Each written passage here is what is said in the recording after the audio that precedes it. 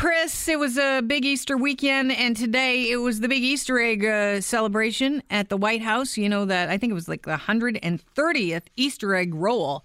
It's a massive tradition. What do? They roll the eggs? Yeah, I believe they do. Is it a race? I think it is a little bit of a race. You know, I don't know if you noticed the picture of the bunny this year, the Easter bunny. What was with he's got a new? I guess he's myopic now. He's got glasses. It's a good look for the bunny. I think he looks very learned. A lot of people were. There was a meme, of course, happening online because it looked like the bunny was the first lady. Oh. In some of the television captions of it. Donald Trump, though, he should thank his first lady, Melania Trump. She saved the day. Of course, you know there is the big national anthem gets played, and they stand on the balcony. Her and their 10-year-old son, Barron, put their hands over their hearts for the national anthem. Trump, she had to nudge him quickly with her other hand to say, put your hand on your heart. And he did. And I watched it, and he can't stand still for the anthem. He is tapping his hand over his heart. You're supposed to just stand there with your hand on your heart. Cannot do it. Massive fail avoided by the First Lady. Yeah, that's what a good First Lady does. She's got her husband's back. She says, hey, Trumpy, get your hand up. Yeah, well, speaking of having his back, Spicer, there was a question on if he'd be in the bunny suit because he was in the bunny suit previously in Bush's. Did you know that? He was the bunny during George Bush's presidency. Is that a serious thing? Yes. Sean Spicer was the bunny. He was in the bunny costume. It's a reality. Somebody is always in that bunny costume, and it's like the most unlucky sap at the White House that day. What a huge success story that really is. This is a guy who built his career from the ground up. He started out as the bunny costume guy, and now he's the press secretary. He'll be the president in a couple of years, probably. This guy. You know what? It's like anything can happen. It's like Bill Murray in Scrooged. He was that stupid dog walking around on all fours, and then he ran the network. I'm never going to say never again because we know what happened last time I said never. For the first time in Saturday Night Live's 40th year history, it was broadcast live from coast to coast for all of the country to enjoy in unison. It was a milestone, and Melissa McCarthy was back as Sean Spicer. Shut up! In the bunny outfit. Push me, I'm sweating my Easter eggs off in this thing. And everybody shut up! So I can apologize. Yes, you all got your wish this week, didn't you, huh? Spicy finally made a mistake. As we all know, President Trump recently bombed Syria while eating the most beautiful piece of chocolate cake America has ever laid eyes on. That's a fact. Okay? People love that look on that cake. Now, in defending the president's decision, I said that unlike Syrian leader... The leader of what is his stupid name? I got Bazooka Felicia Ahmad Rashad. At least Hitler never used chemical weapons, and everybody freaked. Okay, they were all like, boo-hoo, boo-hoo. What about the Holocaust centers? And yeah, I know they're not really called Holocaust centers. Duh. I know that. I'm aware. I clearly meant to say concentration clubs. Okay.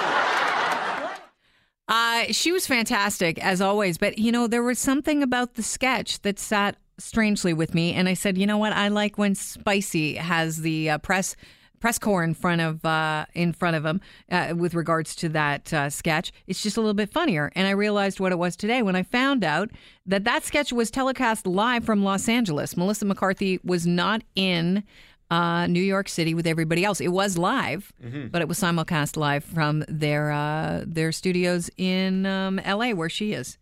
That's interesting. That's one of the first times that's ever happened either. Well, that's interesting. Yeah, they didn't really call attention to it, so I guess that wasn't part of celebrating the live from coast to coast thing. I'm sure it was just a matter of, hey, we want Melissa to do this, but she's too busy to fly across the country. Somebody's in big trouble. The doctor that saw Prince in the days before he died prescribed the painkiller Oxycodone under the name of Prince's friend.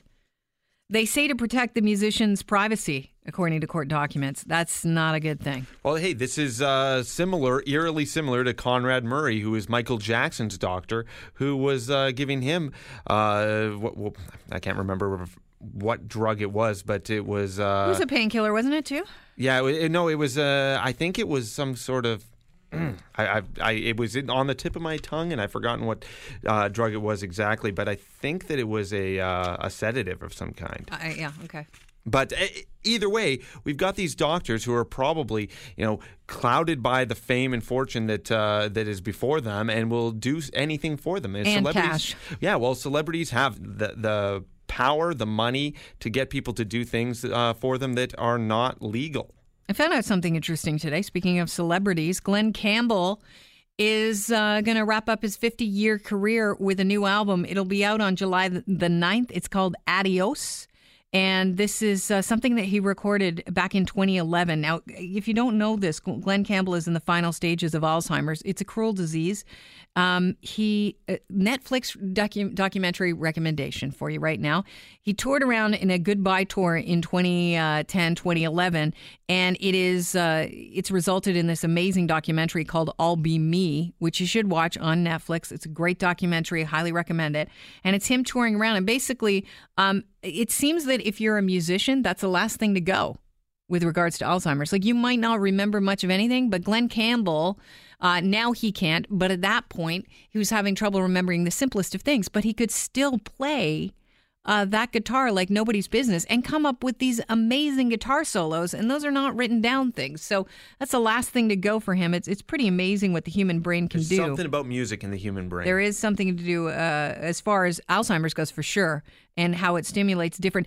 I believe it has something to do with the fact that when you play music, it engages every part of your brain, like all parts of your brain, frontal lobe.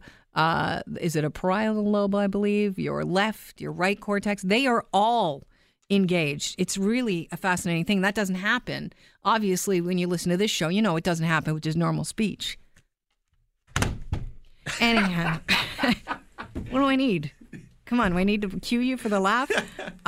So on this new album, Glen Campbell has laid down a track for Bob Dylan fans. Don't Think Twice, It's All Right. He performed with Willie Nelson on Funny How Time Slips Away. This was recorded back in 2011. It'll be out in June.